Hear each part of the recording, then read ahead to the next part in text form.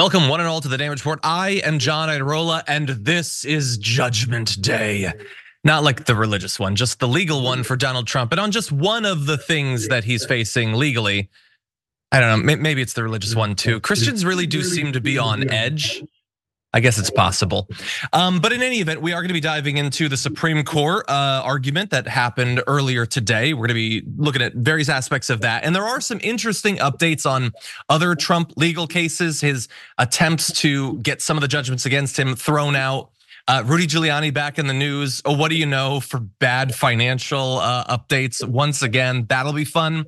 We are also now seeing the first attempts of right-wing media to spin the absolute nonsense that's been going on in the House on the border. Their utter failure to pass the border bill that they had previously seemed to indicate was super necessary, as well as their attempt to impeach Homeland Security Secretary Alejandro Mayorkas. So that's fun as well. Whole lot of hypocrisy that we're gonna dive into. Oh, also later on the show, the least surprising update to a story ever. We predicted it live on the show yesterday. It's already come true. And that's all just in the first hour. We have more to come in the aftermath, a lot of fun. Just a quick heads up for behind the scenes. I'm hearing a little bit of feedback. I don't know if somebody doesn't have like headphones in, but just a little heads up on that. But anyway, lots of fun to come in the aftermath as well. And you know I love a good poll. We have a shocking poll result that I can't wait to talk about. So all that and more to come. If you're on a platform where you can hit the like button, share the stream, that sort of thing, please do that. If you're just listening on the podcast, thank you. You don't have to do anything. Just, listen, enjoy it. And we're gonna dive into our top story of the day. The Supreme Court just finished the argumentation on the Colorado ballot access question. So as you might know, the Supreme Court of Colorado barred Donald Trump from access to the ballot. And that began a firestorm across the nation of other states considering it or possibly doing it. And of course, Trump is not a fan of that. And then you had red states saying, yeah, well, if you're gonna ban him for insurrection, then we're gonna ban Biden for something. You see him drinking boba, that was weird. We're gonna take him off the ballot for that. So the Supreme Court had to weigh in, and now we have the arguments. Just one day of arguments, and we expect their judgment to come out soon. So definitely stay tuned for that. Look, it was a complex question covering a century and a half of law, of cases. We can't dive into all of the nuances of it, but I do want to highlight a few of, I think, the individually spiciest and most interesting moments, even if they weren't intended to be the most interesting moments. And the first has to do with Justice Jackson having a somewhat contentious back and forth with the Trump lawyer, as you'll see in this video. Question. The Colorado Supreme Court concluded that the violent attempts of the petitioner's supporters in this case to halt the count on January 6th qualified as an insurrection as defined by Section 3. And I read your opening brief to accept that those events counted as an insurrection, but then your reply seemed to suggest that they were not. So what is your position as to that? We never accepted or conceded in our opening brief that this was an insurrection. What we said in our opening brief was President Trump did not engage in any act that can plausibly be characterized as insurrection. All right, so why would this not be an insurrection? What is your argument that it's not? Your reply brief says that it wasn't because I think you say it did not involve an organized attempt to overthrow the government. So that's one of many reasons, but for an insurrection, there needs to be an organized, concerted effort to overthrow the government of the United States through violence. And this so the point is that a chaotic effort to overthrow the government is not an insurrection? No, we didn't concede that it's an effort to overthrow the government either, Justice Jackson, right? None of these criteria were met. This was a riot. It was not an insurrection. The events were shameful, criminal, violent, all of those things, but it did not qualify as insurrection as that term is used in Section 3. Thank you. Thanks. Thank you, Counsel. So that was fascinating. That was also, perhaps more importantly, on the question of whether it was an insurrection for quite a while. It briefly came up again, and we'll talk about that. But I think this is sort of core to the whole thing, not just to this particular case and the weird semantics that they're gonna get into throughout every aspect of this, whether he engaged or not in the insurrection, whether it was an insurrection, also even applies in that semantic way. But his attempt to be like, it was just a riot, or it wasn't organized, so it doesn't count. And she pushed back against that. And look, spoiler alert, I think largely most of the justices seem to be very hesitant to uphold what Colorado did. But this is an area where there was fighting back from at least Justice Jackson. So it has to be concerted, it has to be organized, it has to be an attempt to overthrow the election. How is this not those things? Now, the riot itself was not organized. If you just look at a picture of it, it's chaotic. But the fact that it was there was literally organized. They were directed to go there. They were told to come, they were told to gather, they were then told where they should go next and what they should do when they get there. If they're chaotic when it happens, the hell does that matter? That's like saying if Trump had tanks like rolling down the boulevard firing shells at the White House, but then the fires that those shells set were chaotic, that wouldn't count. And it was concerted. They'd been working for months in a variety of different ways to overturn the results of the election. This one component was seemingly in action, not organized. It went absolutely insane. But their efforts to organize alternate slates of electors, to influence state secretaries of state in the various states, all of that to stop the certification of the vote, was that not organized? Was that not literally directed by the man that it would benefit? And I understand that they're not there singularly to determine, to finally rule whether this was participation in an insurrection. But I think that sort of goes to the heart of people's concerns about all of this. And notably, where we cut that video off was basically the end of that conversation. The subject was changed. And later on in today's arguments, when the subject of whether this was an insurrection and whether Trump participated in it came up again, the subject was almost instantaneously changed again, in both cases by conservative justices who appear to have no interest whatsoever in there being a frank, clear, transparent discussion about what actually happened on January 6th, what it was, and Donald Trump's participation in it. And it doesn't mean that we won't get that conversation in the Supreme Court. This is about whether he can be on the ballot, whether in the end he's able to hold office, particularly if he is found guilty of some of these crimes, including possibly participation in an insurrection. They're almost certainly gonna have to return to the topic so they can evade it as long as possible. But this seems like damage control, maybe for them, but definitely for Donald Trump in the meantime. And if you're gonna have all of this argumentation come down to definitions, if it's gonna be so fundamentally semantic, then let's engage in some semantics. If it wasn't an insurrection, what the hell would be? What would have had to have happened on January 6th or in the weeks before January 6th for it to qualify as an insurrection? And for all of Donald Trump's participation in it, what more would he have to do to have engaged? Does he literally have to kick down the door to Nancy Pelosi's office himself? First of all, he's not capable, so how is he gonna do that? But no, the idea that he has to be on the front lines is ridiculous. He sent the front lines and all of the other lines too. I suppose that'll be adjudicated in other courtrooms, but there's a lot of cowardice, I think, by the justices on display today.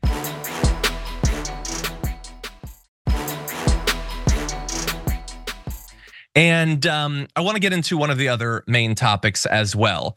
There was a lot of discussion about precedent, effectively, not just the precedents of the past and how they should apply to whether Donald Trump should stay on the ballot, but what will happen if they decide to let the Colorado decision be upheld. I would say that maybe the majority of the discussion was directly or indirectly about that. Here's one instance of it. Justin Kagan asked the lawyer for the Colorado voters, this is not the Trump lawyer, why Colorado should be able to decide unilaterally to keep Trump off the ballot and affect the whole country.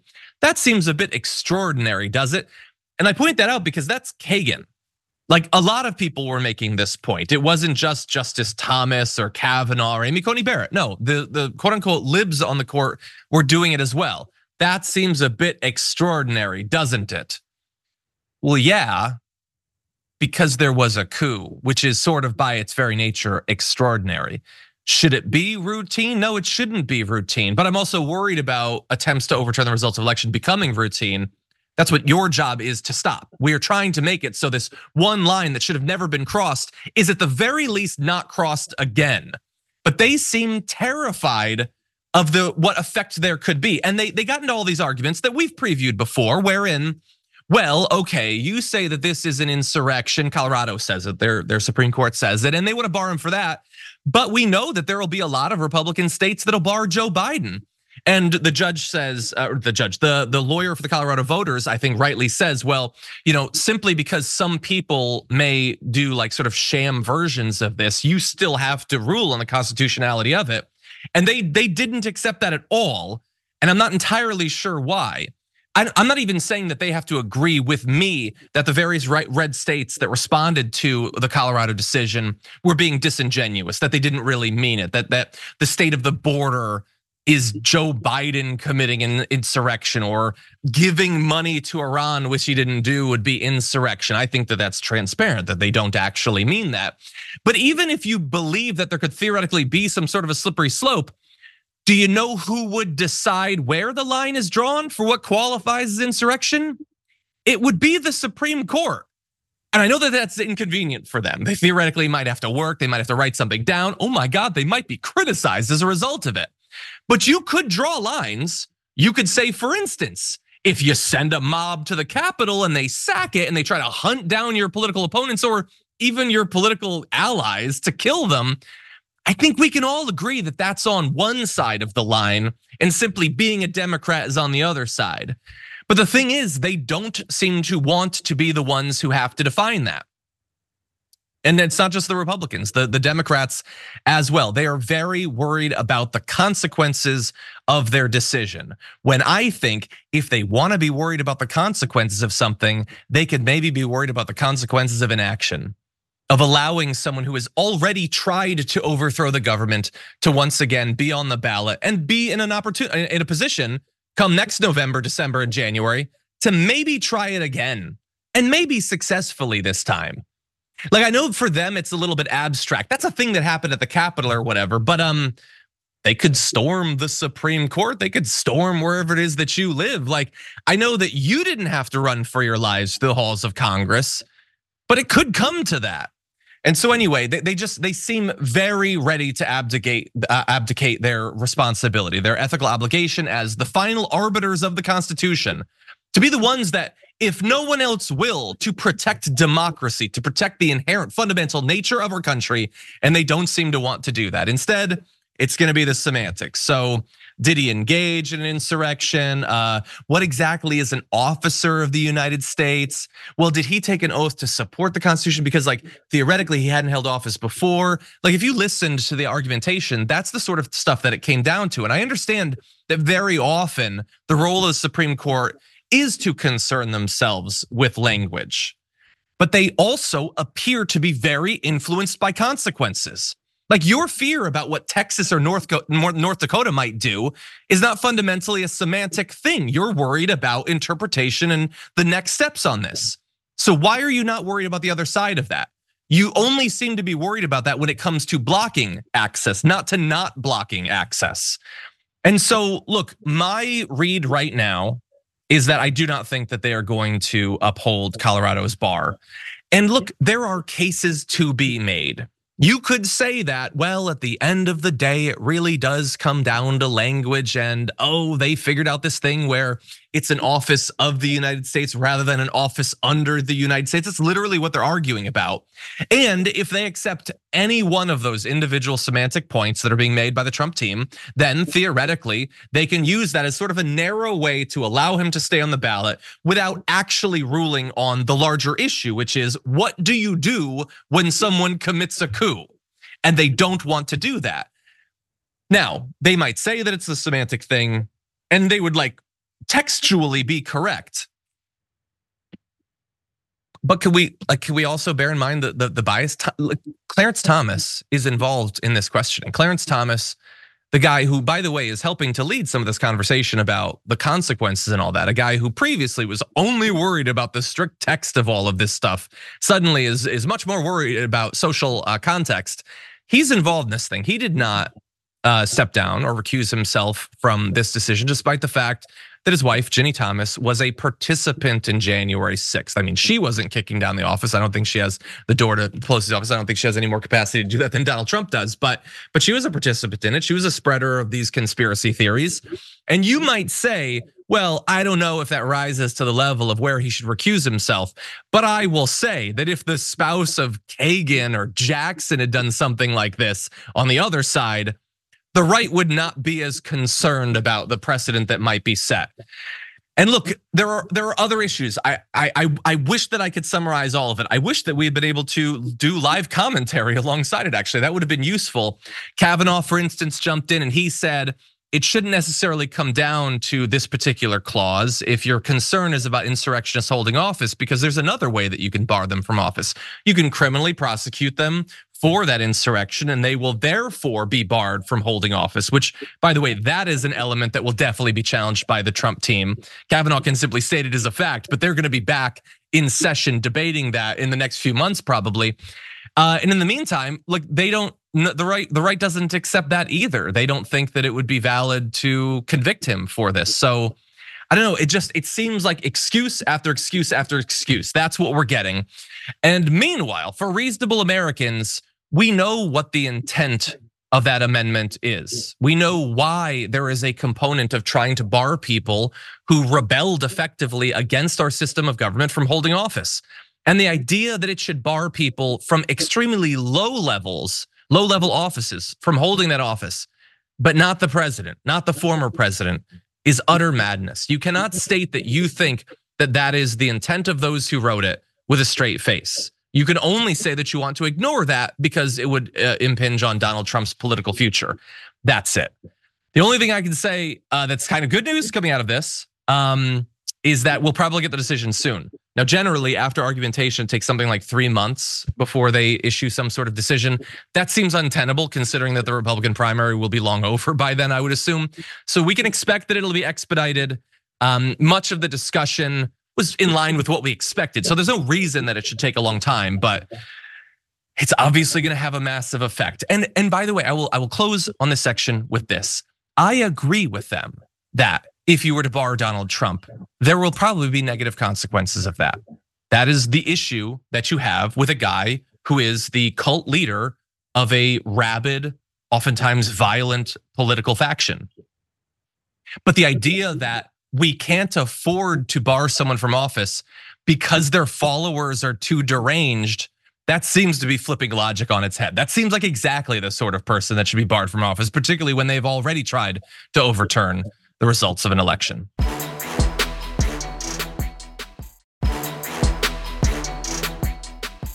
Okay, so stay tuned for more on that, but we need to jump over to another one of the legal updates for Donald Trump.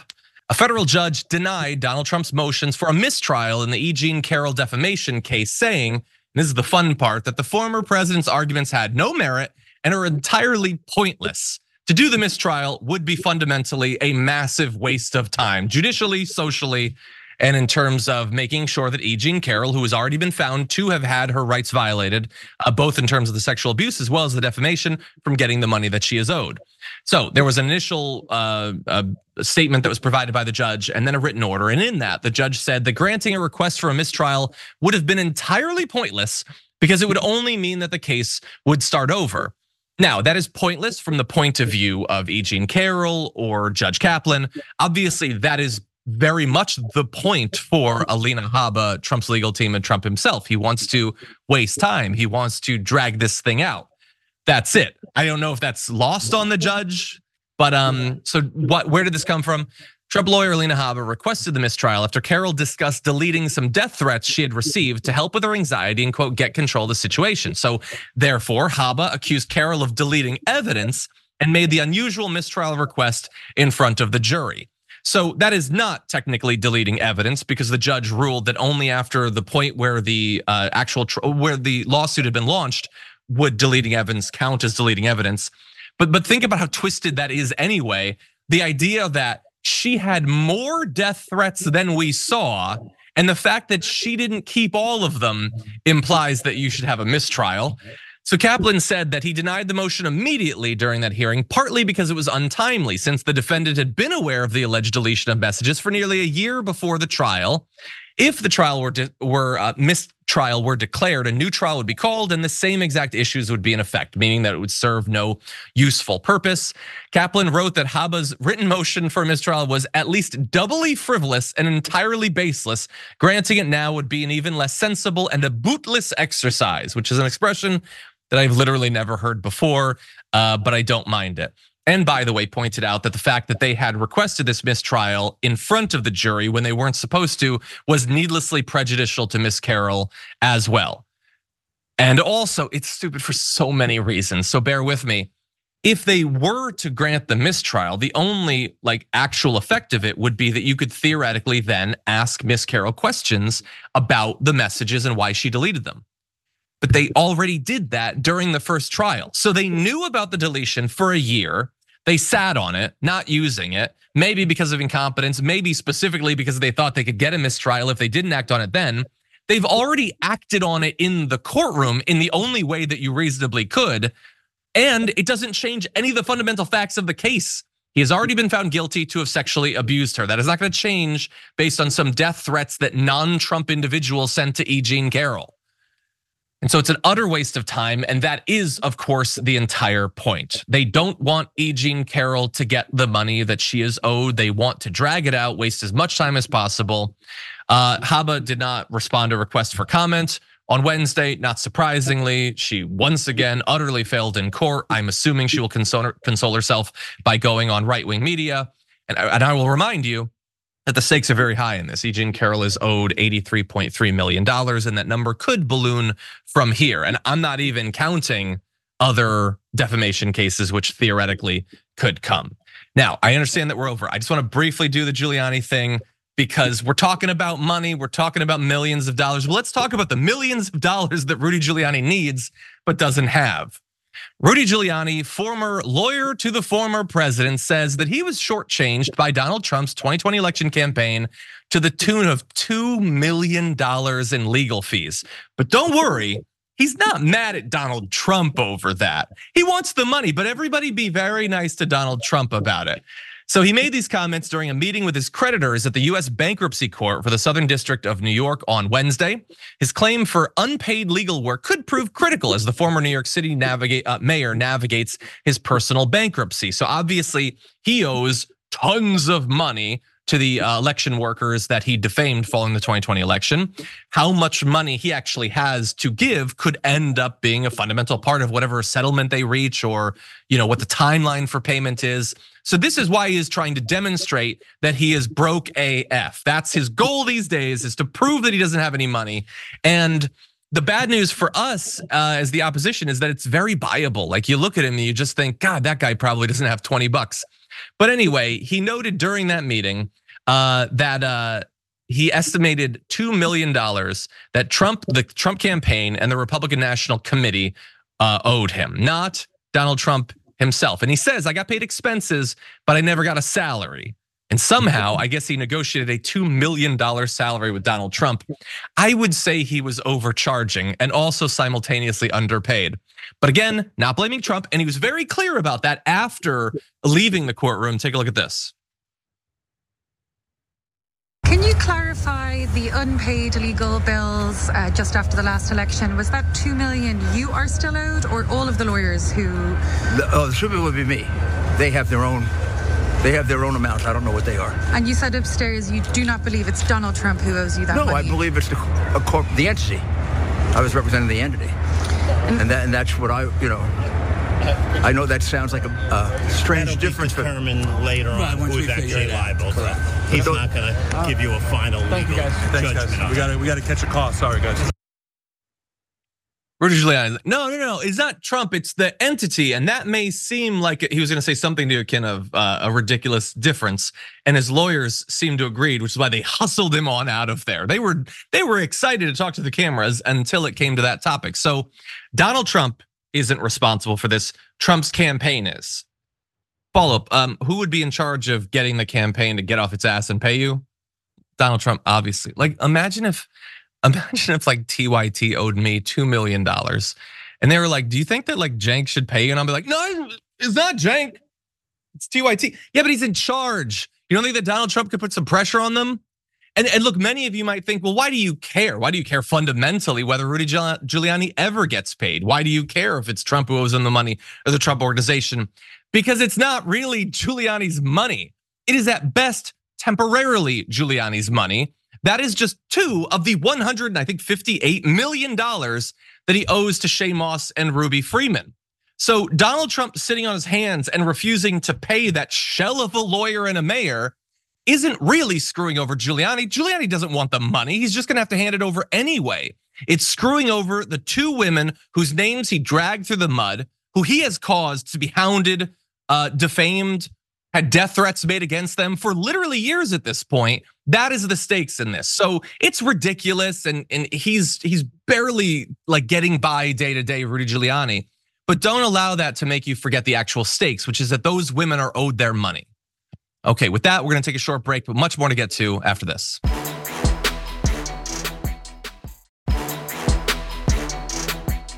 Feel like that cut off early. Anyway, welcome back to the show, everyone. It's just me.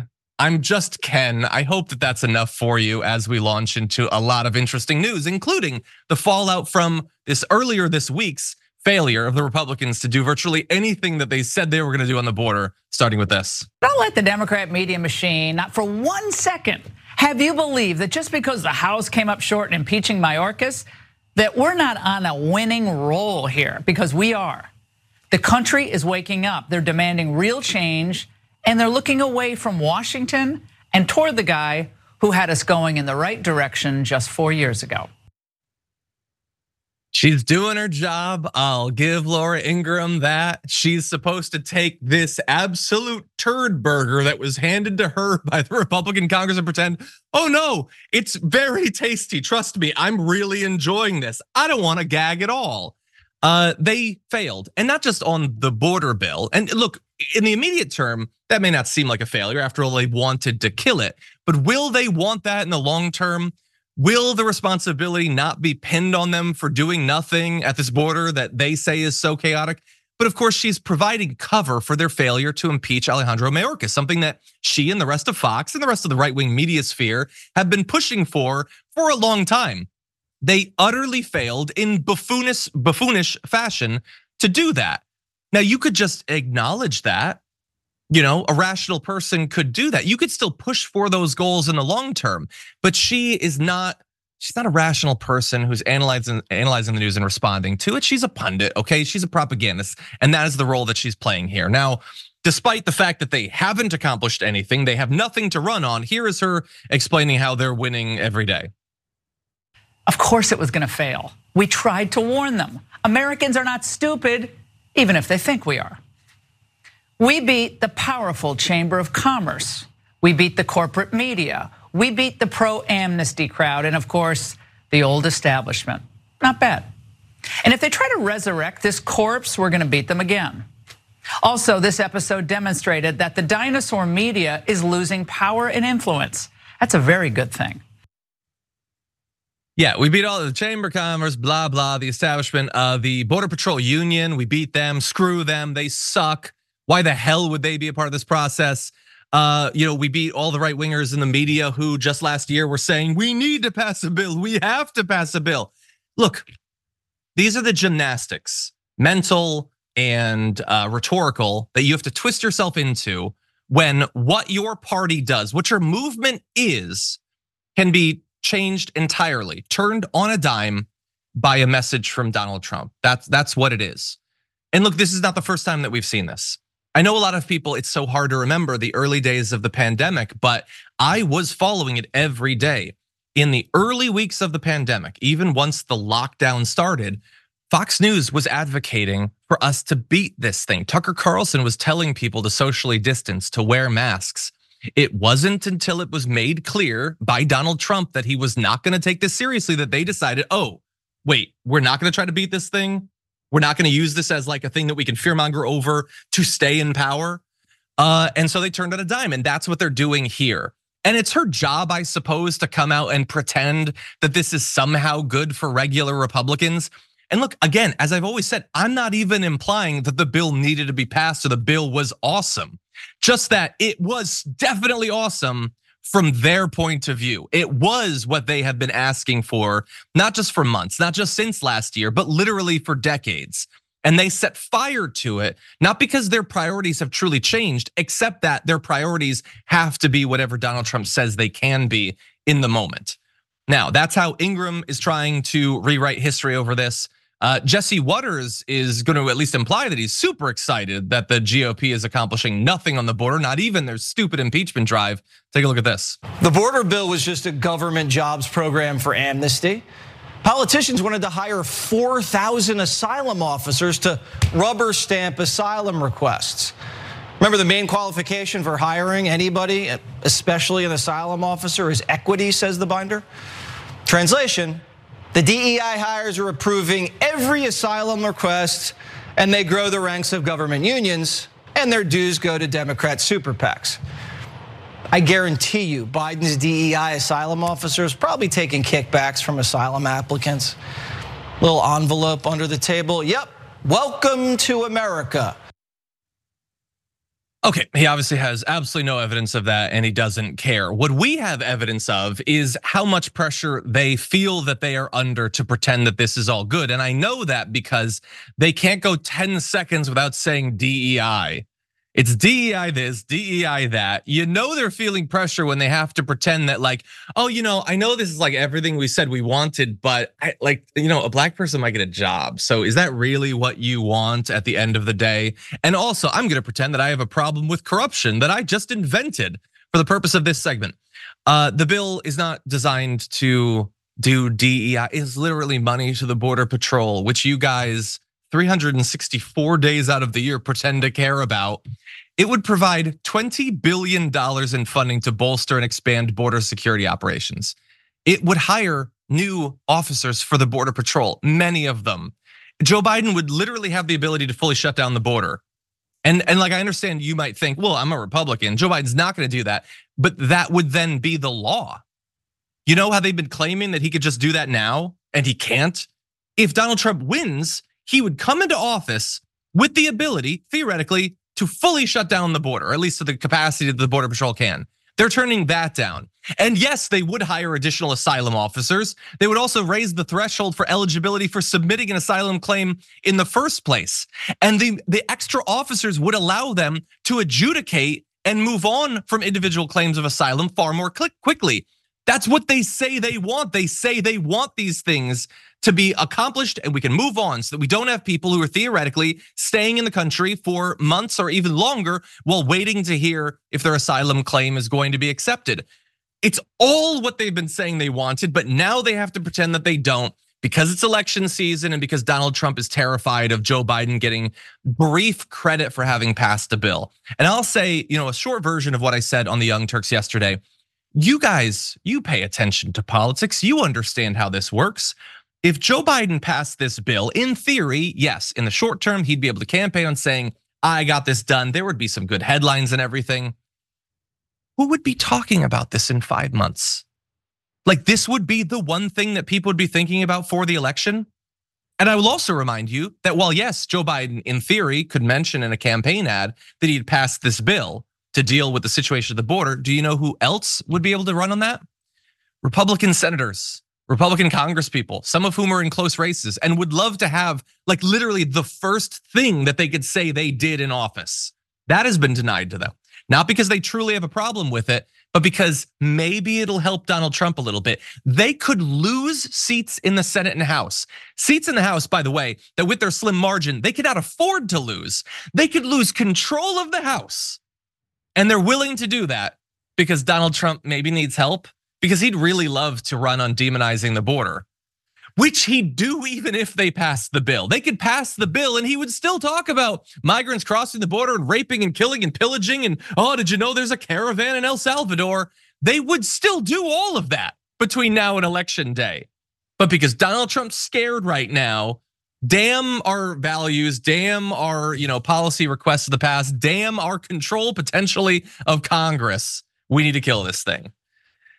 Anyway, I want to turn from clownish media figures to clownish elected politicians. Tim Scott trying to make himself look good in the media, instead tying himself in knots. Take a look at this. Finally, I just want to ask whether or not this new bill that's just about foreign policy, whether you're going to vote in favor of it. Foreign money for Israel, for what's happening in Ukraine. What do you think of that standalone foreign policy bill? David, I voted no already a few minutes ago, and here's the reason why. Unfortunately, what this administration and Chuck Schumer, they are doing is using the crisis in Israel to support other priorities of the party. We should first secure our southern border. He voted against the bill to secure the border, or at least from their point of view to secure the border, but you already knew that. So he was a Hades no. I've literally never, I mean, I assume that's like he wants to say hell no, but he's religious, so he can't say Hades no. They're both just like words for, anyway, I don't want to get into the religious stuff with Tim Scott again. So we can't pass this bill on standalone foreign aid because we have to secure the border first, which I already voted against. It would be great if he'd say that he voted against that because he wants to focus on standalone aid to Israel and Ukraine. Does he realize how stupid this is? Does anyone watching Fox News realize how stupid this is? They're not doing anything. And I will remind you, by the way, I understand that the impeachment drive and the border bill, that's the thing that's dominating political discourse. And I understand why, especially because they're talking so much about the border. It lays clear the hypocrisy in a way that few political moments do. But that solo foreign aid bill that would give money to Ukraine and Israel, I will remind you, half of that is giving money to Israel, which they say is a big priority. They say that they need to do that. They voted against military aid to Israel amidst their war on Gaza. Could that potentially pop up in an ad? Now, I understand that the Democrats knew that that wasn't going to pass, the individual thing. But this is a part of politics. You make the other side vote against stuff that they claim to support. And I like it. I like the politics of it. I don't know, coming out of this, is anything going to be passed? Will there be any aid to Ukraine? Or does Donald Trump's need to bar a win for Joe Biden in an election year going to literally lead to the fall of Ukraine? What a stupid world we live in. What a fundamentally stupid world we live in. Anyway, the politics of this are front and center for the Republicans. They're doing what they're doing for political reasons, but that doesn't mean that that's how it's going to work out in practice. The Democrats, including Joe Biden, are going to try to stick it to them on all of the shenanigans of this week. And there's an indication that that's already happening. Take a look at this. But if the bill fails, I want to be absolutely clear about something. The American people are going to know why it failed. I'll be taking this issue to the country. And the voters are going to know that it's not just a moment. Just at the moment, we're going to secure the border and fund these other programs. Trump and the MAGA Republicans said no, because they're afraid of Donald Trump. Afraid of Donald Trump. Every day between now and November, the American people are going to know that the only reason the border is not secure is Donald Trump and his MAGA Republican friends. It's time for Republicans in the Congress to show a little courage, to show a little spine, to make it clear to the American people that you work for them, not for anyone else. I know who I work for. I work for the American people. Okay, so that is Joe Biden getting aggressive to the extent that he is capable. But I want you to imagine what he just said there, which is right on the facts, and edit it down and put invigorating music in the background, maybe speed it up a little bit. And that's your campaign ad. Don't release that raw, unedited footage because it's just like he needs some energy, man. Like get him an espresso or something. Like he needs some energy. But he is right. It is hypocritical. And it's hypocrisy not on something that is tangential to the Republican cause or the MAGA movement. It is core to what they say they believe. And it should be a big part of the race. It will be a big part of the race. And while he has a little bit of trouble making that case, in actually speaking about it, I would love if he would dispatch me to talk about it. On social media, they're doing a better job of it, of pointing out this hypocrisy. The Biden-Harris HQ Twitter account has a thread of what the Republicans were saying back before Donald Trump weighed in and what they ended up doing. So take a look at just some of that thread.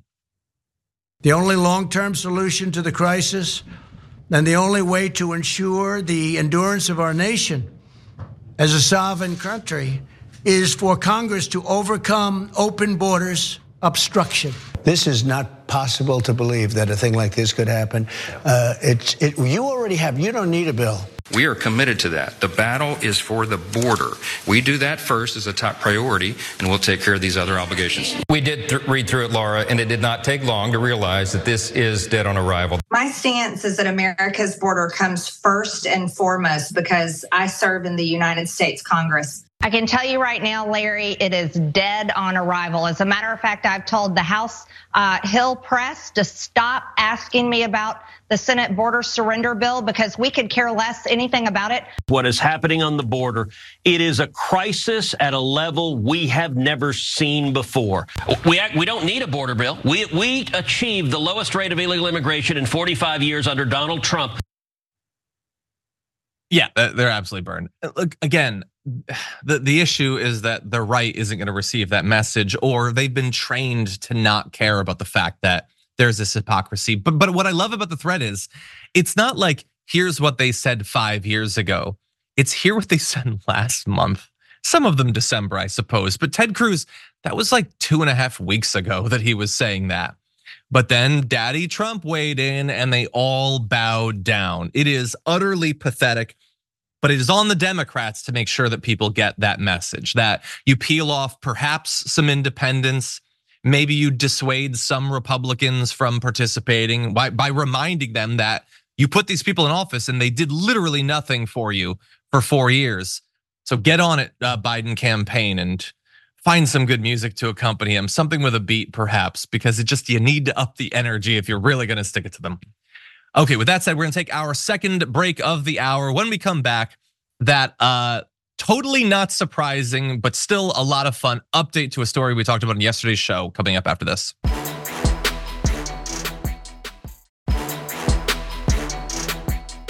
Welcome back, one and all. Okay, let's get to the story that we were at some point definitely gonna have to cover, starting with this. Well, he had been shoplifting first. The guardian angel spotted him, stopped him. He resisted.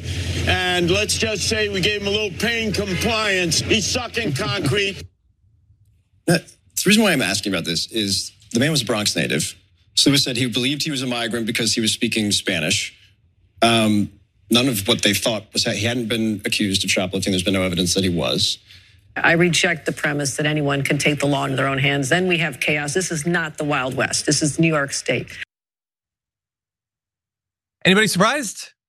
We covered this story in the show yesterday. Sean Hannity live broadcasting what was presented as a group of vigilantes attacking a migrant on the streets of New York who had just shoplifted. That was supposed to be acceptable, but of course there were reasons to suspect that that wasn't the story. And we wondered, are we gonna find out? Maybe the person wasn't a migrant. Maybe they weren't really shoplifting. No, all of it was a lie. They just found there's a guy who lives in the Bronx and they beat him up. Now, apparently he was being disorderly. Police said that he was issued a disorderly conduct summons because he was acting in a loud and threatening manner on a public sidewalk. The NYPD provided no evidence to support the allegation that the man had been shoplifting. And I just want to pause on this for 1 second because it is maybe fair, that guy was acting in a threatening manner on a public sidewalk. But do you know who else was acting in a threatening manner on a public sidewalk? Oh, I don't know. Maybe the gang of people beating up people on live TV. I feel like maybe there should be some summonses for them. And we have the evidence. It was on Fox News. Anyway, Sliwa now has a totally different explanation as to why they were doing what they're doing. Says that the man hit a female guardian angel before other members went and took the person down, adding that the shoplifting allegation stemmed from what those in the crowd told him. Sliwa said he believed the man was a migrant because he had been speaking Spanish and members had previously come across him with other Spanish speakers. So we thought that might be the reason. And yep, it's as stupid as that. He spoke Spanish, and as we know, the only people who do that are migrants. It's New York City. There are, I'll say, a couple hundred people who speak Spanish in New York City. Sliwa is a full-grown man who has no idea what's going on. Now, by the way, if the guy hit a female guardian angel, that is bad, okay? I will say that. That is bad, don't do that. And if you randomly punch a person, then you might get punched as well. But if you are going to tell a Fox News host, as your group is roughing up a guy and making him eat concrete, that it's because he was shoplifting, you're gonna need a lot more evidence than somebody said it. Like literally, a person in the crowd said it. Which crowd, by the way? Is it possible it was one of the guardian angels? Because every other part of this is stupid as hell. And I will remind you, by the way, that there was reason to suspect that Sliwa was untrustworthy that long predated his live hit on Sean Hannity's show. Back in the 90s, he and his group apparently manufactured at least 6 different stunts to make themselves look good, including one where Sliwa said he was injured fighting a number of fictitious rapists at a Brooklyn subway station. That did not happen. So this guy has literally been lying for decades about his Good Samaritan work.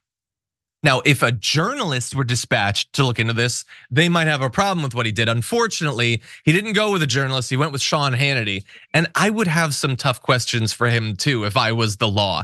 He was watching live an assault, apparently maybe an unprovoked assault against a US citizen. He did nothing. In fact, he did PR for the group that was committing a crime live on his show.